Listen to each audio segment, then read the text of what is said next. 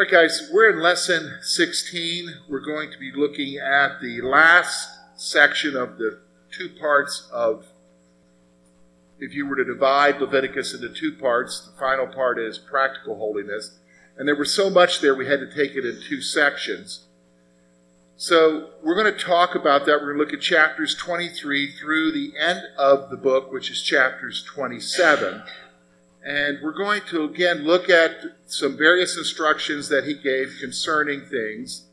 Also, we're going to see that there is an incident that is recorded. It's a historical narrative. So we're going to talk a little bit about that. And then, of course, at the end, we're going to give you a couple of questions for you to wrestle with in your groups. Okay? So here's what we're going to do. Again, because there's so much material here, most of it is not fill in the blank. I'm just going to give it to you. Okay? So the first thing you're going to notice is in chapter 23, verses 1 to 44, he gives instructions concerning the appointed feasts. Now, you need to know that even to this day, the Jews have times when they have appointed feasts that they're supposed to celebrate. Okay? When they're supposed to celebrate. And so these are some initial ones that are mentioned here in the law. Later on, you'll see, like in the book of Esther, that they introduce another feast concerning what happened in the book of Esther, Purim. That's a feast time. Comes from what we're looking at here. So I want you to know that this is something that regulates their lives. They had these appointed times when they were supposed to feast and do all of these things. Now, after we look at this, I'm going to point out to you something that Paul tells us that you need to be aware of, okay?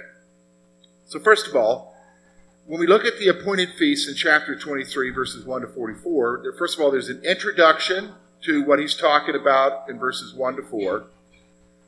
Then verses 5 through 22, he's going to talk about the spring festivals, okay? The spring festivals. So the first one is the Passover. Remember the Passover? That's when they celebrated coming out of Egypt, okay? That meal that they had. And the Feast of Unleavened Bread, which was right after the Passover for a whole week, okay? So that's going to be verses 5 through 14. Then in chapters 23, verses 15 to 22, there's instructions concerning the Feast of Weeks, okay? They had another feast called the Feast of Weeks. So those are the spring festivals. Then there are the fall festivals, okay? These are the fall festivals. We find them in verses 23 to 43, okay? So first of all, there is the Feast of Trumpets. The Feast of Trumpets, that's verses 23 through 25. Then you have in verse 26 to 32 the Day of Atonement. Now you should know that day because we talk about that sometimes. That's when they make sacrifice for the sins of the nation, and the priest, that's the one time a year when he goes into the most holy place in front of the mercy seat and sprinkles blood. Okay?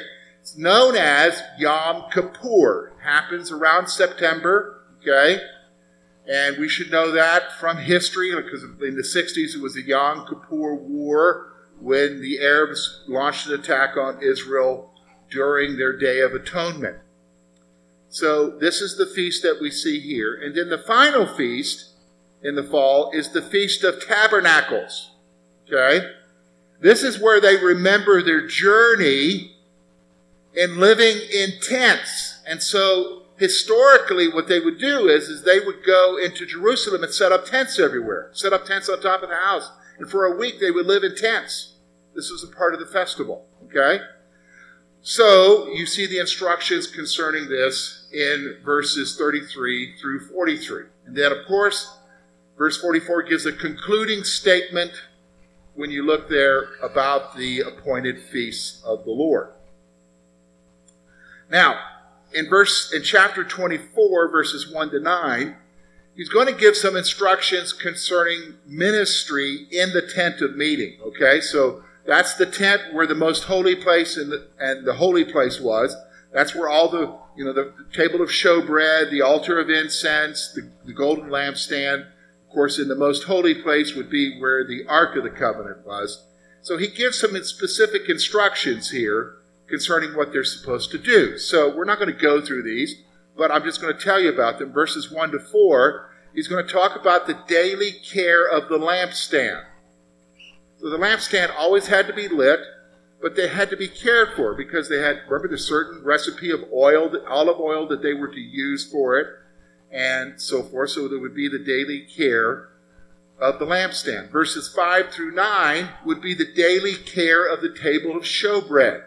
Now, it's a golden table. I don't know that there's much you have to do to care for it, but what it's specifically giving instructions for is concerning the bread that would be put on it, what was to happen with the bread, and so forth, when it was discarded. Okay? Now, this would be very interesting for you to read. So, like if you're going over into 1 Samuel, and you see that David is running from Saul, he goes to the priests at Nob, and he wants food, and they said the only bread that they have is the showbread. This is the bread they're talking about. Okay? So that'll tell you a little bit more about the significance of David taking that bread. Should he have taken it? Well, these laws tell you whether or not he should have taken it. Okay? And of course, Jesus mentions later that very incident about God being gracious. Do you understand what I'm saying? Being gracious to David and allowing him to take that bread. Okay? All right, so let's go on now. Then we're going to see now the incident. Okay, so let me read you these verses. We're going to look at chapter 24 of Leviticus. And we're going to look at verses 10 through 14, first of all. Okay?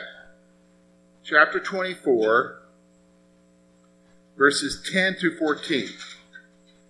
Now, the son of an Israelite woman, whose father was an Egyptian, went out among the children of Israel. And this Israelite woman's son and a man of Israel fought each other in the camp. And the Israelite woman's son blasphemed the name of the Lord and cursed. And so they brought him to Moses. His mother's name was Shelomith, the daughter of Debri of the tribe of Dan. Then they put him in custody that the mind of the Lord might be shown to them. Okay? Now, let's skip down because there's some instructions from the Lord. But what I want you to see now is verse 23. Then Moses spoke to the children of Israel, and they took outside the camp him who cursed and stoned him with stones. So the children of Israel did as the Lord commanded. Okay? So he died. Now, I think several things, if you read this passage, that stick out to you here. First of all, he's half Jewish. His father is what? Egyptian. But he's part of the community. But notice how they record him here. They don't say the Israelite, the Jew. You know what I'm saying? They refer to him as what? The son of the Israelite woman. I think that's pretty significant. Do you understand what I'm saying? They don't even mention him by name. They don't mention his name. They just say the son of... So that means he's not fully accepted into the congregation. Okay? But what he does, though, is he does something that creates a significant problem that they don't know what to do. So they arrest him, bring him to Moses, and they want to determine what the Lord's will is. So that's what we're going to talk about here. Okay? So, first of all, a man of Israelite Egyptian descent argued with the Israelites and blasphemed God. Okay, so he got in a fight with a guy, got in a fight with an Israelite man, and in the course of the fighting, he blasphemes God. Okay? He blasphemes God. Whatever reason, he decides to do that. Okay? Well, that's a significant thing. So the man was held until the Lord directed what would happen to him. So they held this man, they arrested him, they placed him, put him on arrest. guarded him, I'm assuming, and waited till Moses could determine what the will of the Lord was. Because this is a significant thing. So the Lord directed that he would be taken outside of the camp and executed by stoning. This happens even to this day, folks, in the Middle East. There is still execution by stoning. Okay? Still execution by stoning. I had a professor in school, maybe Brad remembers, I forgot his name now. I'm getting old. Okay? He would have been there when Brad was there. But he was the missions theology professor, Dr. Rickards. Okay. Dr. Rickards, for 20-some years, was a missionary to North Africa. Okay? And primarily in the Arab countries there, ministering the gospel. And he used to joke in class that, he'd been stoned before. And he said, it's not the guy who throws the stone directly at you that you need to worry about, because they don't have a good aim. It's the guy who's throwing it off in another direction. That's the one that hits you. So, all right, so just a little humor, okay? But the point is that they stoned them, okay? And this is a significant thing, where the whole congregation comes and stones you. Folks, there's 1 million of them. There's 1 million of them. So even if 1,000 people showed up and throwed a rock at you, did you know what I'm saying? That's going to, you would die, right? Okay. So the Lord directed that he would be taken outside of the camp and executed by stoning. Well, God also uses this opportunity to reinforce some other instructions with them.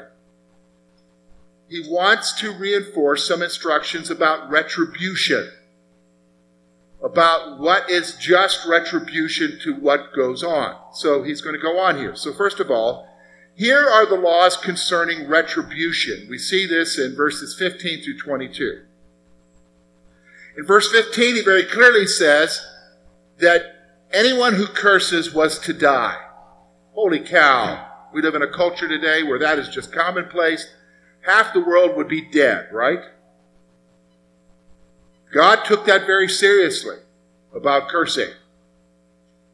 Death for cursing. Verse 16, death for blasphemy. Now, that's completely different than the cursing. Blaspheming God, disparaging God in any way, taking away from who he is, resulted in death. Verse 17, he reiterates the issue of murder. There's death for murder. If you kill someone, the retribution for killing someone is death. Okay, so this is what he told the Israelite nation. He also points out in verse 18 that there was retribution for killing an animal. He specifies what that retribution was in the scripture there. If you kill an animal, there was retribution. Okay? Retribution. Also, there is retribution for disfigurement. Now, okay, so everybody's heard the law, eye for an eye, tooth for a tooth. Okay? We usually use that in terms of to support the death penalty. Okay? Well, that's because it comes from this passage. But if you really want to specifically know what it means, eye for an eye, tooth for a tooth, okay, here's what happens. Let's say Rob and I are gardeners, okay? That's a joke because I am not a gardener. My wife will tell you that. But we're working in the garden and I got a shovel and I'm digging with that shovel and I heave back and the end of my shovel hits Rob in the mouth and knocks his front tooth out. So it's already out. I didn't do that, Rob. Okay. Okay. Well, that's not your front one, Rob. Okay.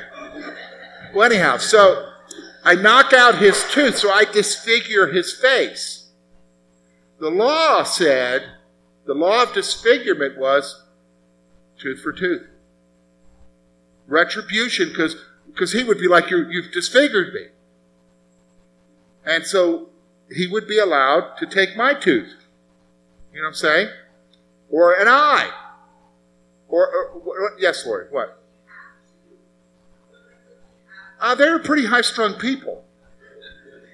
Do you understand what I'm saying? It was an issue of honor. It was an issue, like we would be like, oh, come on, get over it. But sometimes people get off the handle here too, right? Do you know what I'm saying? Sometimes people lose it, but we live in a culture where it's like, okay, get over that. You know what I'm saying?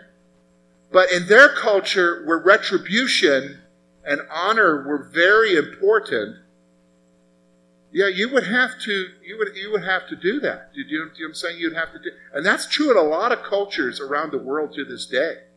You know what I'm saying? There has to be some sort of retribution. Okay, like for instance, the killing of an animal. You know, when I spent a summer in Kenya, East Africa, I remember very clearly the missionary telling me, when we drive in, be very careful, because if we kill a duck, and in the slums, there's no water around, but they would have a duck. You kill a duck, we're going to have to pay for that duck for the next 10 years. Even though that duck would have been dead in a year. You would be paying for whatever baby that duck would have. It's called retribution. That's the way, this is the culture that they lived in. So there was retribution for disfigurement. Again, verse 21, this is interesting. The restatement, retribution for killing an animal was restated. So again, the restatement of if you kill an animal. Now, why would that be so important that he has to keep reiterating that point? Anybody got a clue? Why the issue of animals? Well, because they're sheep herders. They're cattle people. This is an agrarian, agricultural group of people. Do you understand what I'm saying? This is an agrarian culture. So agriculture and animals are very important. In fact, thinking about Kenya, there are some tribes in Kenya, they don't care about money or shillings. They care about how many cows you own. That's where your wealth is and how big your herd is. So when you want to get married, you go pay a dowry. Oh, you can marry my daughter. 15 cows. Do you know what I'm saying? So you meet a lot of young men who can't marry because they don't own 15 cows to give away. Do you understand? Do you know what I'm saying? So,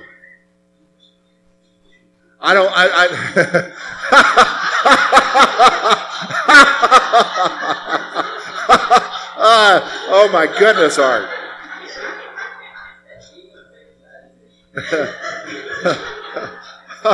Oh my, Art just said to Mary, you must have came pretty cheap. If you didn't hear that, okay. And I'm watching this group over here harassing Shauna. I don't think her dad wants cows. Yeah, he wants no cows. Okay, so, all right. But retribution for killing an animal, that's restated.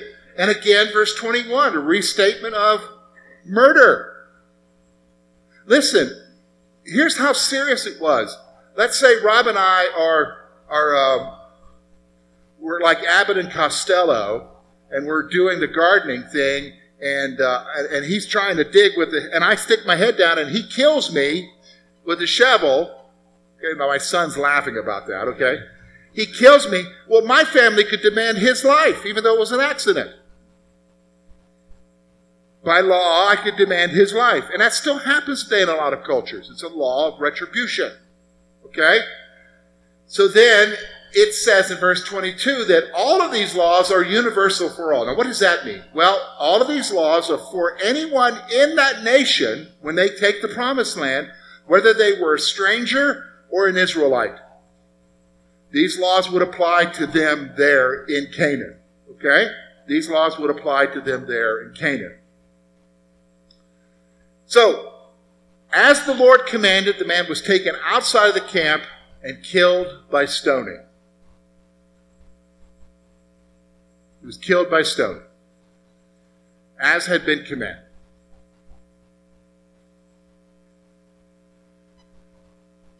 Let's go on. In verses in chapter 25, verses 1 to 55, he's going to give instructions. We're not going to go through this. Concerning the sabbatical year in verses 1 to 7. Now, what is a sabbatical year? Okay. Now, does everybody know what the Sabbath is? Everybody know what the Sabbath is? The Sabbath is the one day of rest. It begins on Friday evening and goes to Saturday evening. starts Friday after the meal, goes until Saturday after the meal. So everybody, I want you to understand, I don't care what you heard in some church somewhere, because I can remember being told by an aunt of mine, don't do anything on the Sabbath. And she was thinking Sunday. The biblical definition of Sabbath is the Saturday. Particularly Friday night until Saturday night. Okay? But, so now you understand, the seventh day is holy. Well, with the sabbatical year, it's the same principle. What do you mean? Well, with a sabbatical year, it's 6, when you're working the land, you can take the produce off of it for the first 6 years, but the 7th year, the land was supposed to rest. That was called the sabbatical year. All right? So they were to given instructions here, you'll read the instructions there, about the land being given to rest. Now, I'm just going to tell you right now, in all the years that they were there, they never once did a sabbatical year. Never. In fact, are you ready for this?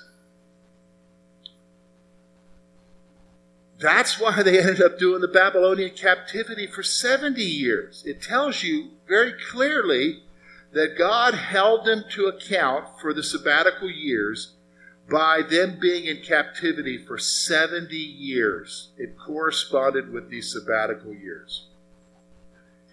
Isn't that interesting? Wow. Wow, isn't that? Because remember, it was all part. They were to keep the covenant, and if they did it, they would be blessed. If they didn't do it, they would be cursed. Okay? Sabbatical year.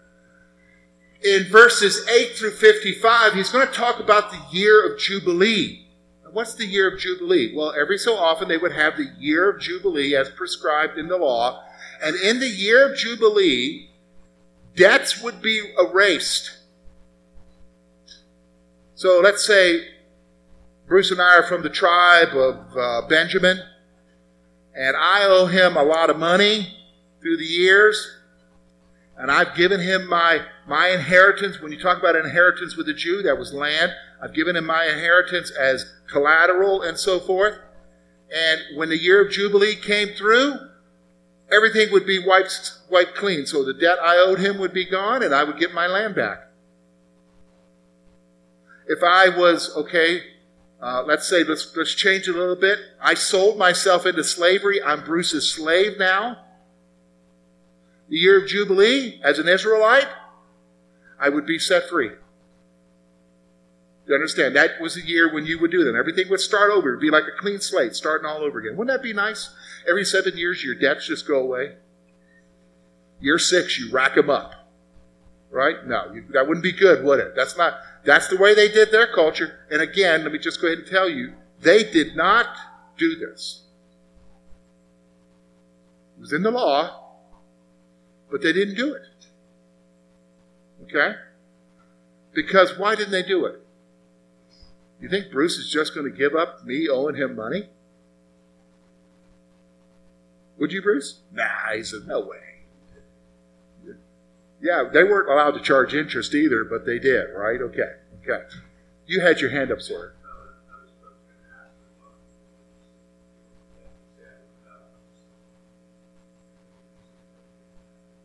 Well, I mean, that's why they didn't do it, but that was what they agreed to. You understand, in the law. So, they didn't. Yes, it was, every 50 years. Yeah. So, it was, but something they didn't do. I saw a hand. Who had a hand? Yeah, Gene.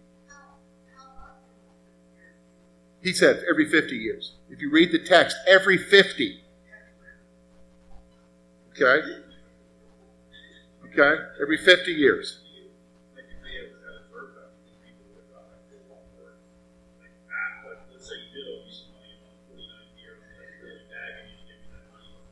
Oh, I'm sure that would have happened, yes. Yeah. But the problem is, let's say I gave you my land. But when the year of Jubilee came, I'd get back my inheritance. Because understand, the land to the Jews was their inheritance. that will help you to understand what's going on in Palestine right now. They view it as their inheritance. How serious are you about your inheritance? You would be if it's significant, right? So they view it as their inheritance. So you get back because two things were very important to them. Having a male child to carry on the family name, to be able to carry on what? The family inheritance. That piece of ground. Did you understand? In the promised land. All right? Did I see a hand? Gene.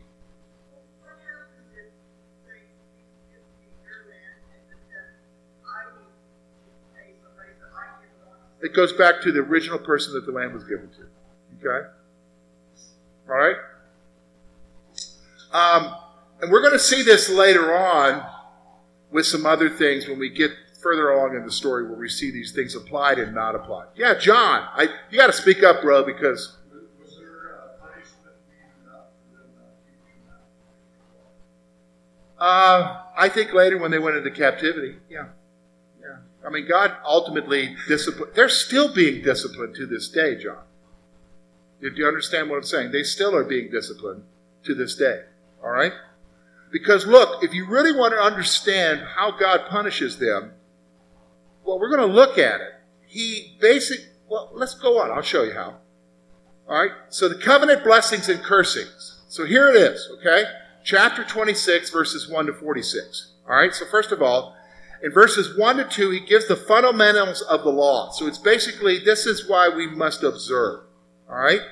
But here's the blessings of obedience. If they did what the law said, verses 1 to 13, he gives several things that would be a blessing. Number one, because again, it's an agrarian culture.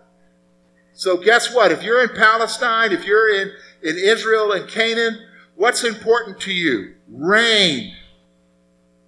So, verses 3 to 5, there's a gift of rain and abundant harvest. Wouldn't that be wonderful if you were a farmer? Especially in that dry, arid climate. Verses 3 to 5. The gift of peace in the land. How would you like to live in the land, not have to worry about any kind of enemies? You would just be peaceful in the land, just enjoying life. That would be wonderful. Gift of peace in the land, verses 6 through 10. Verses 11 through 13, the gift of God's presence. Now, here's the curses. Now, you tell me if this hasn't happened. And the scripture records it throughout the Old Testament and even to this day. Look at the curses of disobedience, verses 14 to 45. Illness, famine, and defeat. Verses 14 through 17. When you read through the Old Testament from this point on, do you see that in the scripture? Yeah. Drought and a bad harvest. You want to talk about a drought? Talk about that drought that happened during the time of Elijah because they were worshiping the Baals. That's in 1 Kings chapter 18, 19, 20. We see that here, the curse being listed here in verses 18 through 20. Verse 23 to 26, plagues and oppression by enemies. That's the curses for not being obedient. They're still living those curses to this day, aren't they? Devastation and deportation from the land. Wow. That happened several times. Babylonian captivity, the Roman conquest of Jerusalem and Judah during AD 70 and the spreading of the Jews around the world, and that took place until 1948 when they received the land back. That's in verses 27 to 39. But, as always, this is what you've got to grasp about the Lord. The Lord may sit there and say, if you do this, and if you do this, this is how I'm going to deal with you. This is the punishment that will exist. This is the chastisement that will take place because you're not listening to me always, and you'll see this throughout the scripture.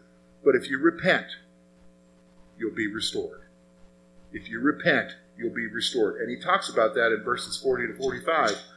Repentance and the promise of restoration for the people. Hey, and you know what? We know that the scripture foretells that one day they will repent and be restored. When will that take place, folks? When Jesus comes back. Right before Jesus comes back, they'll understand whom they have pierced. Do you understand? They'll understand. And that's when everything will be done. They'll be truly repentant then. Okay? Now, the concluding statement we see in verse 46. All right, there's a couple more things here. Let me see here. Oh yeah, vows, gifts, and tithes. Vows pertaining to the people and animals. First of all, verses 1 to 8 of chapter 27, there's vows concerning persons. So if you want to see what the law says about making vows, you can look at verses 1 to 8 of chapter 27. There's also the vows of animals. All right, that's in verses 9 through 13. The dedication of houses and lands to the Lord is described in verses 14 to 25. So the dedication of houses particularly is in verses 14 and 15. The dedication of lands, verses 16 to 25. Then there are other dues and gifts that are listed. Dues are money things that are to be done for the children of Israel with regards to the tabernacle, verses 26 through 33. And we're going to see those things like, first of all, in verses 26 to 27, the firstborn of Israel was to be given to who, folks? The Lord. And the firstborn of animals were to be given to the Lord sacrificially. All right?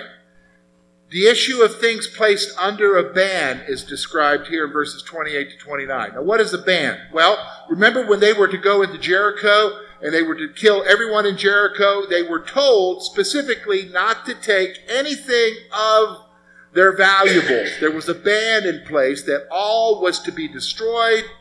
All the gold, all the silver, whatever was to be destroyed. And of course, there was one guy by the name of Achan who fancied silk from Babylon and some wealth, and he ended up getting stoned later for that, right?